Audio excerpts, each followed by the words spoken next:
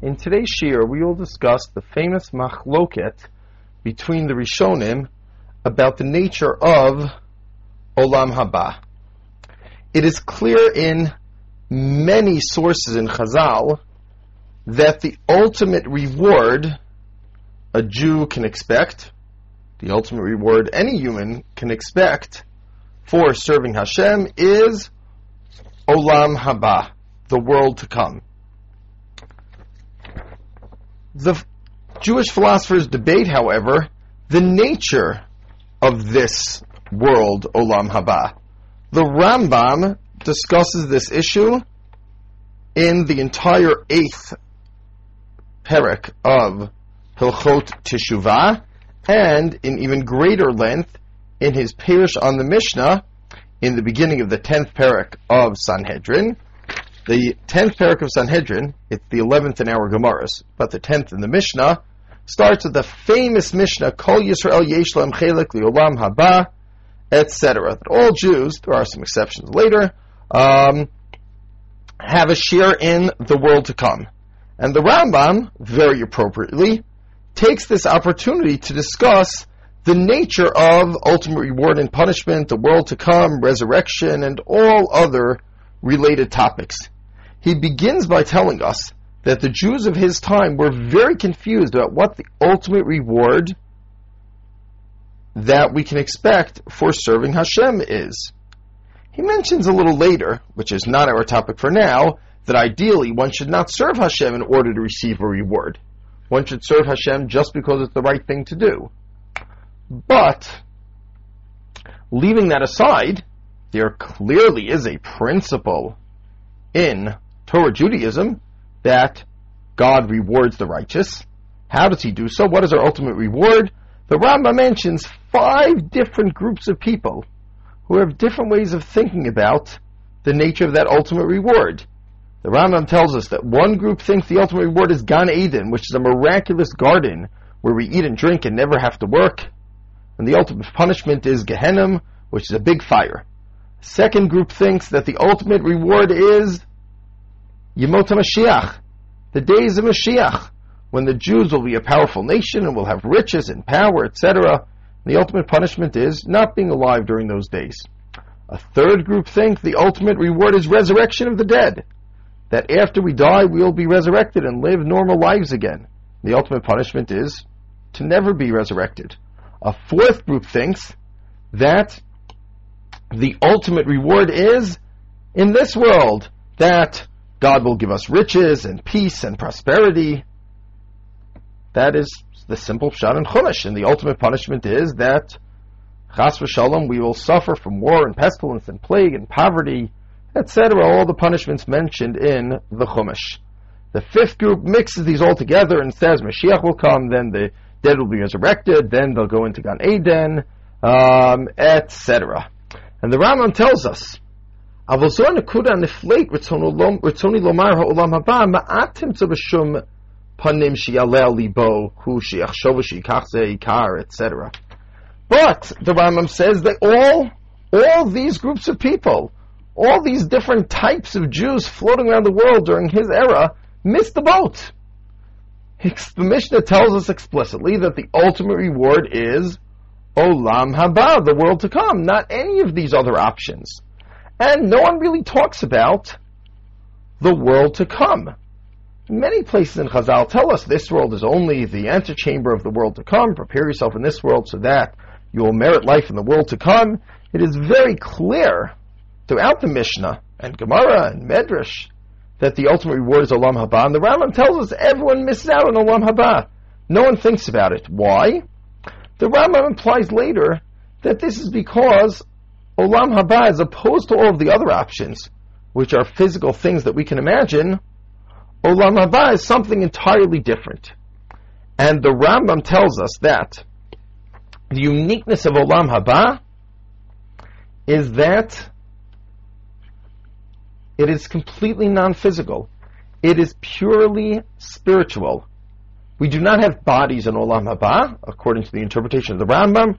Rather, we only have souls. How does the Rambam know this? So he brings some support from the words of Chazal. For example, the Gemara tells us, in the world to come, Ein bo lo achilav lo shtiyav lo rechitzav lo sichav lo tashmish v'chulei. There is no eating and drinking, washing and anointing, etc. Sounds a little bit like Yom Kippur. But the Rambam's point is that if we don't eat and drink, then obviously we are not physical bodies, because physical bodies need to eat and drink. There are a few points that bother the Rambam, though, because the Medrash continues and says, "Ela tzadikim yoshevin va'atrotehem b'roshehem v'ne'anim yizrei shechina." The righteous sit with crowns on their heads and enjoy the splendor of divine presence. Enjoying the splendor of divine presence is fine, but how do you sit and put a crown on your head without a body? So the Rambam tells us, he actually goes into great length, we will return to this point, that not every word found in the Midrashim of Chazal is meant literally. Many times, our Chachamim speak metaphorically, explains the Rambam. So what it means by the righteous sit is that they are not wearied by any exertion, because they are only souls without bodies. What it means by crowns on their heads, meaning the crown of knowledge of Hashem, is found in their minds, which are their souls. And by contemplating Hashem, they derive intellectual, spiritual pleasure from the splendor of God's existence. This point of the Rambam, rather, was very, very hotly debated. The Sefer HaIkarim of Yosef Albo, coming towards the end of the period of the Rishonim, summarizes for us in his fourth book, chapter 30,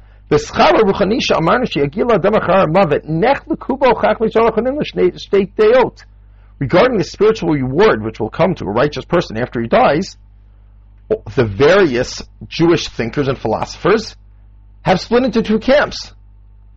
Dat ha'echad, hu dat mishi yamin she'afim yesh l'tzadikim ha'gmurim ba'olam hazeh schar tov k'masayim k'mo sh'haya lavot, mikom makom ikar schar hu ruchani l'nefesh b'ovad b'olam haba ratzon lomar holam shu bal adam achar mavet miyad.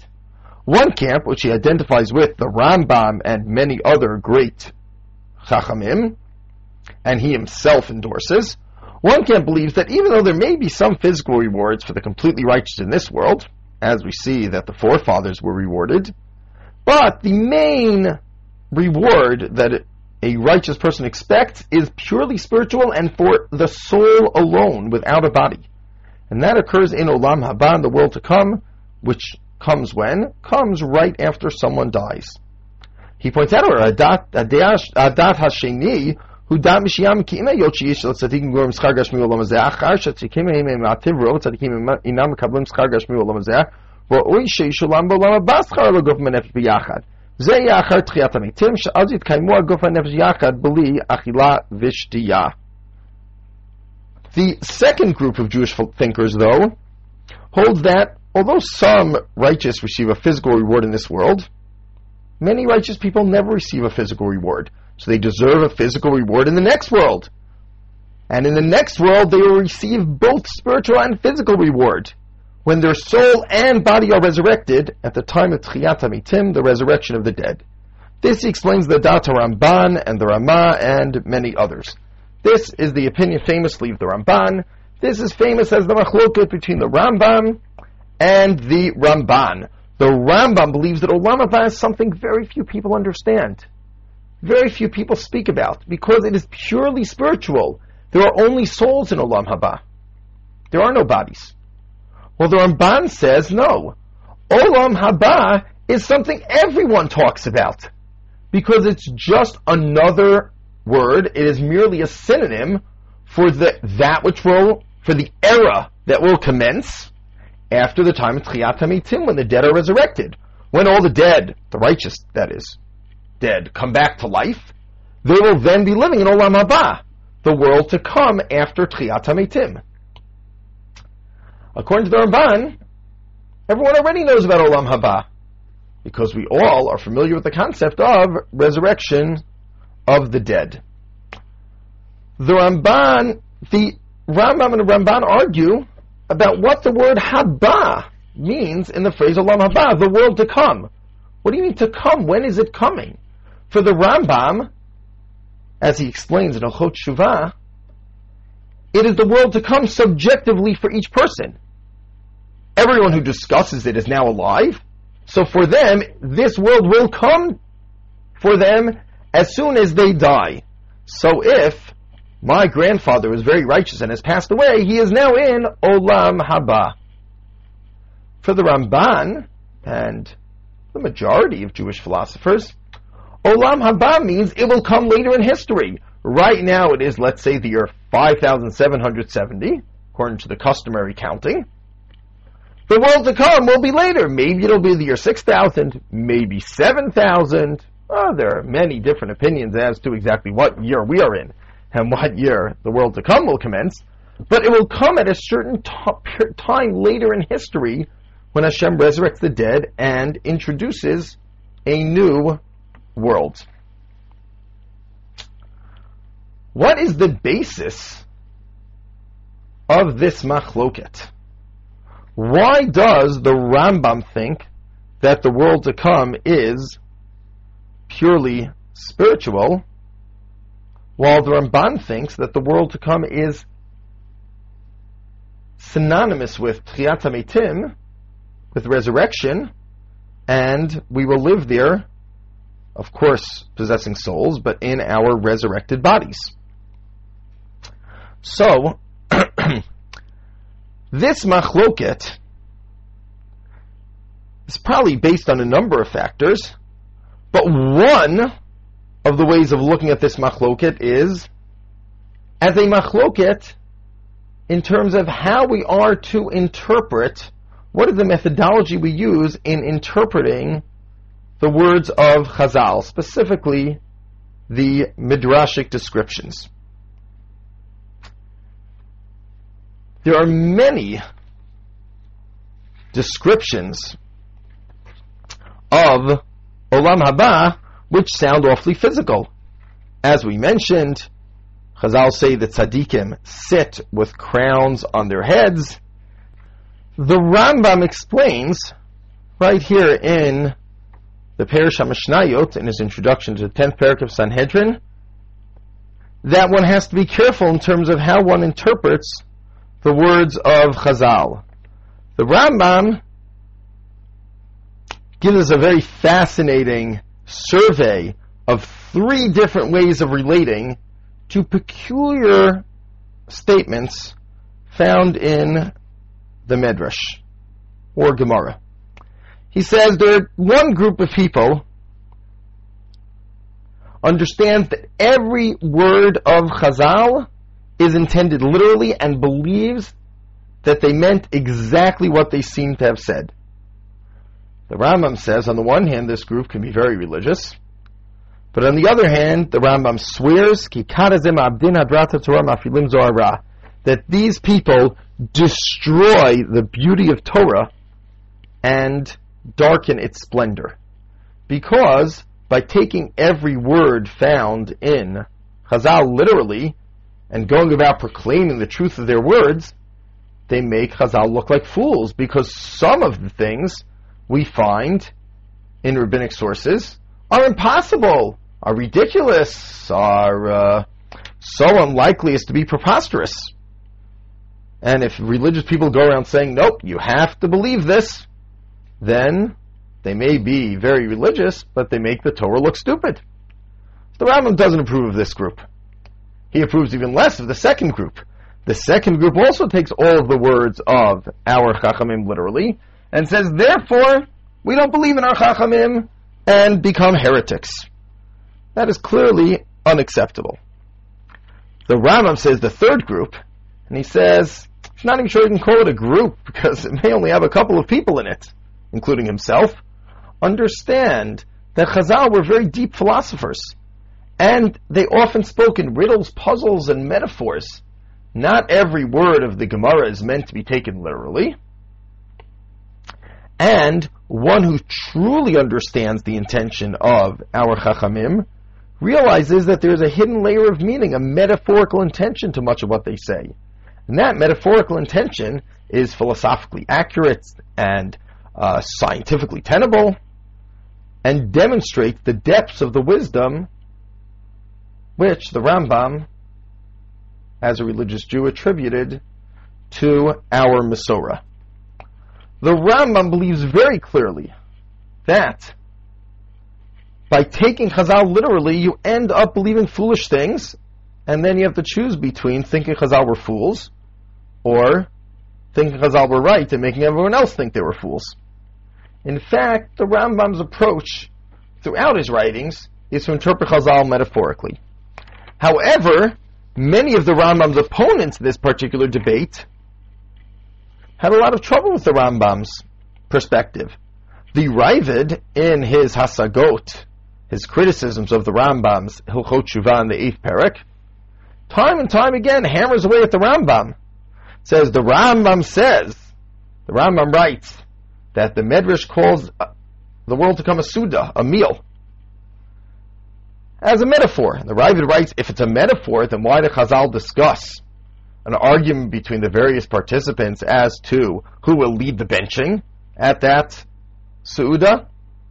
Of course, the Rambam would say that's also a metaphor for debate about the relative merits of the philosophical ideas represented by different biblical characters. The Ravid talks about the various midrashim that tell us in the future the righteous will be resurrected with their clothing or without their clothing, with which color clothing, with their defects, without their bodily defects, which proves that in Olam Haba we will have bodies. Of course, the Rambam could say these are metaphorical too.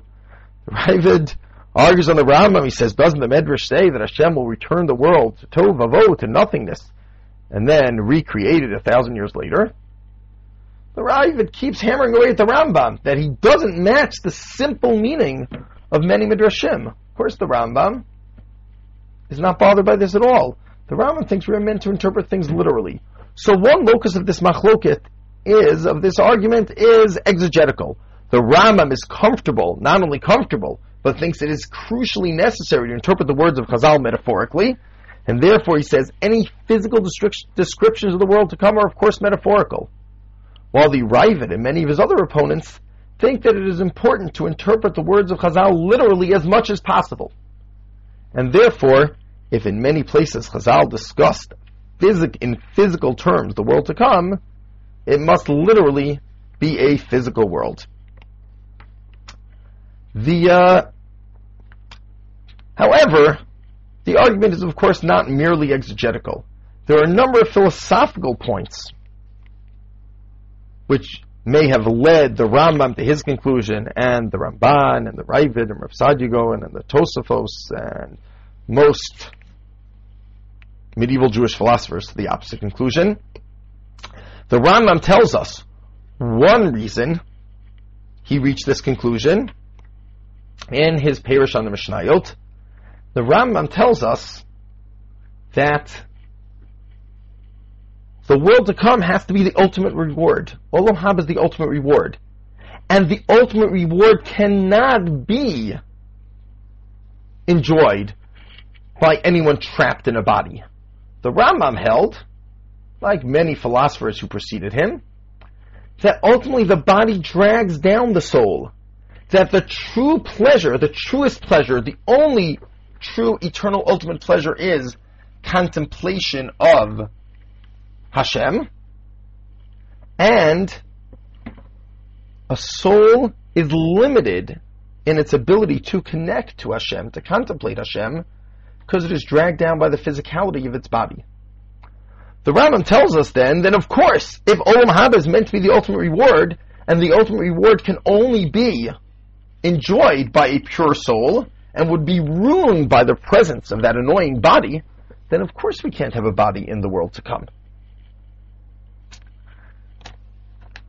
The other Rishonim, however, seem to have understood that the ultimate reward can be enjoyed by both a body and a soul. When a number of Jewish philosophers asked the obvious question: why must we have a body in the world to come? Why can't our souls merely enjoy the closeness to Hashem and contemplation of the divine? So the Rav Chasdai Kreskes in the Sefer Or Hashem, and the Rav Yosef Alvo in the Sefer Ikarim, book 4, Perek Lamed and Lamed Gimel, explained that by the principle of divine justice, since the body helped the soul do mitzvot in this world, therefore it is only fair that Hashem reward the body as well as the soul in the world to come. Therefore, we need to have a body and a soul in the world to come. The Sefer Ikarim goes even further in explaining the opinion of those who hold that we will have a body and soul in the world to come, and explains that Ulam tzarich hu leguf l'shleimuto, a soul needs a body for its ultimate perfection. She'ein shleimuto b'zulat guf, a soul is not perfect without a body.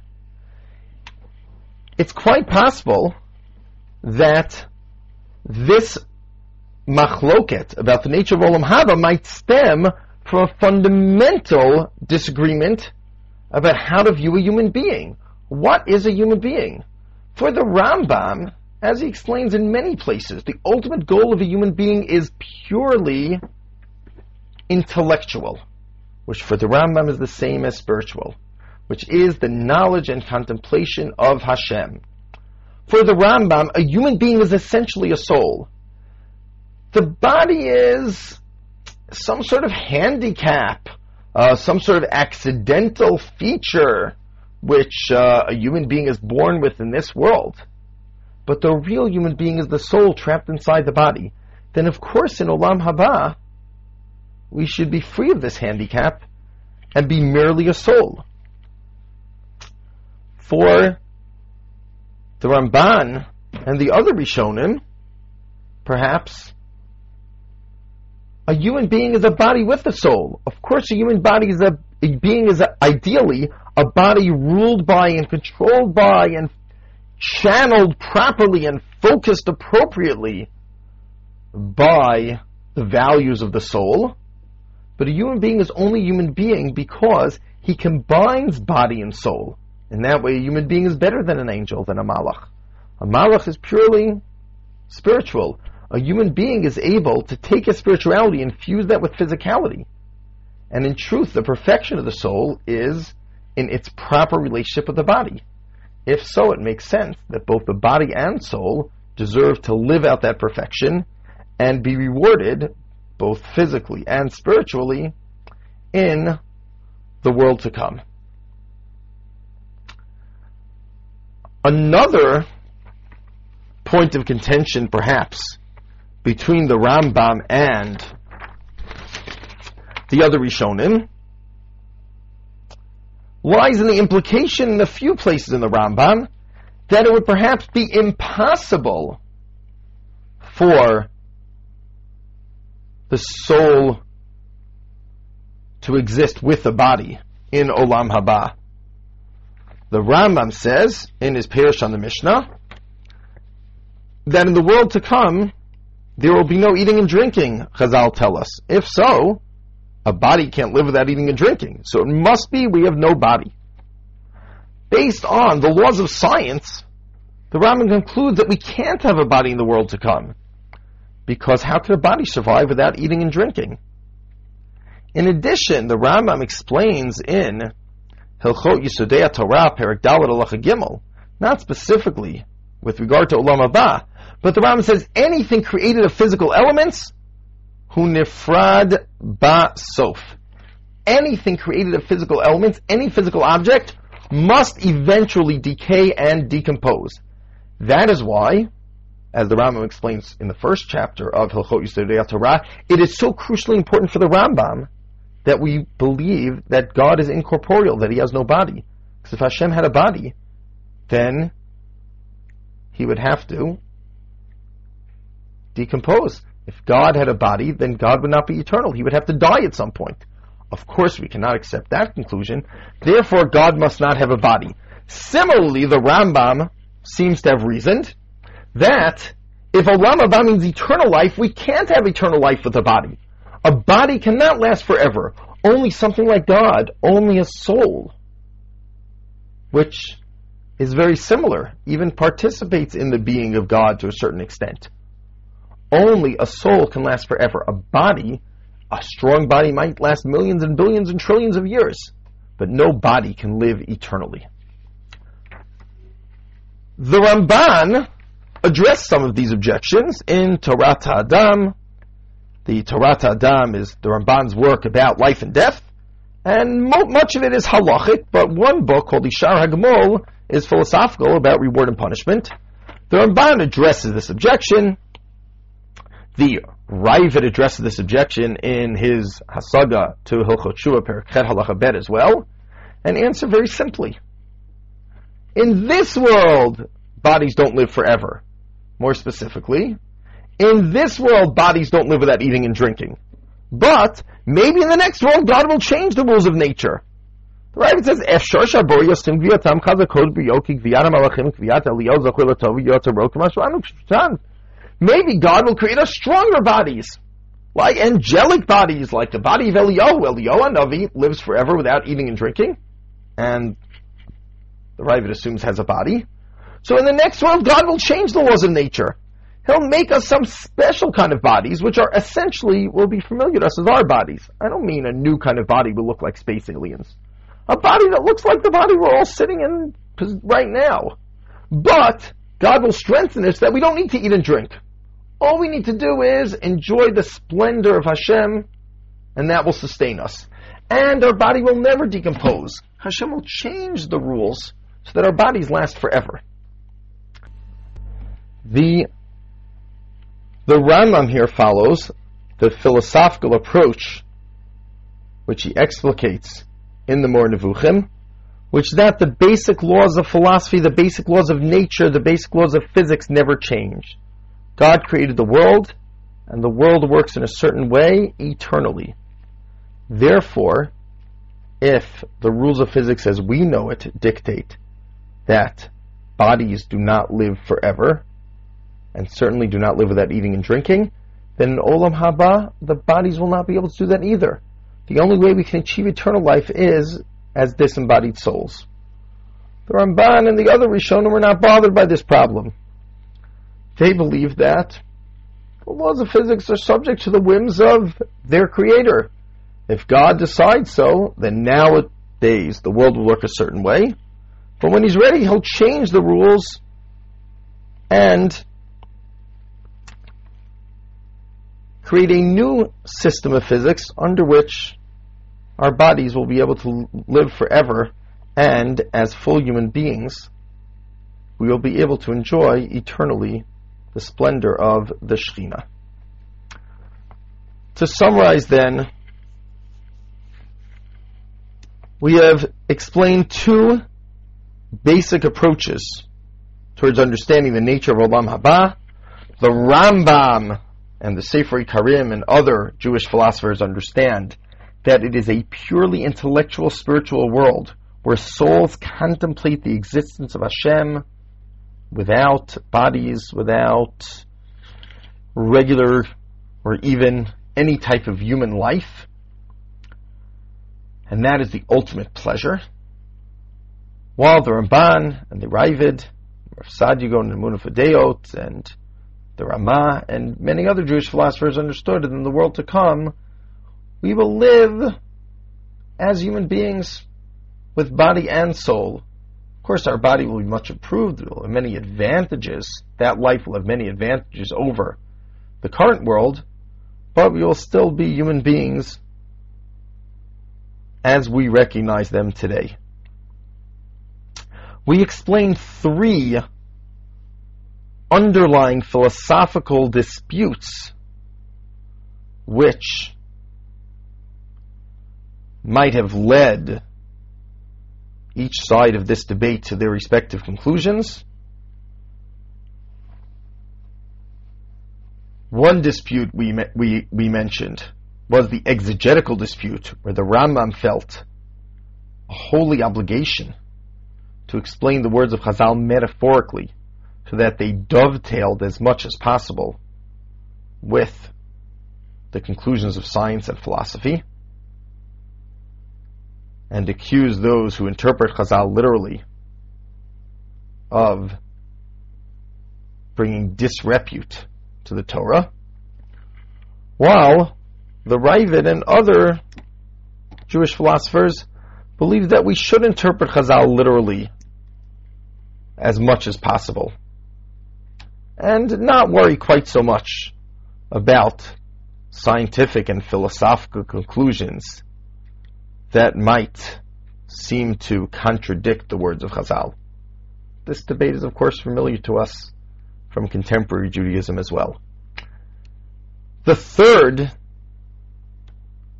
factor we mentioned was that the Rambam believed that the basic laws of physics, the basic laws of the universe, never change, and therefore we cannot have a physical existence in the world to come. That would violate the laws of nature. While the Ravid and the Ramban and others were not bothered by this and assume that the laws of nature could change in Olam Haba as well. And perhaps most crucially, the second factor we explained is that they are arguing about the nature of what it means to be a human being in the deepest and highest sense of that word. The Rambam held that the ultimate pleasures of a human being were purely intellectual, spiritual. That a real human being is a soul. The body is just a handicap. It's just something we're trapped in this world, which we're happy to be rid of as quickly as possible.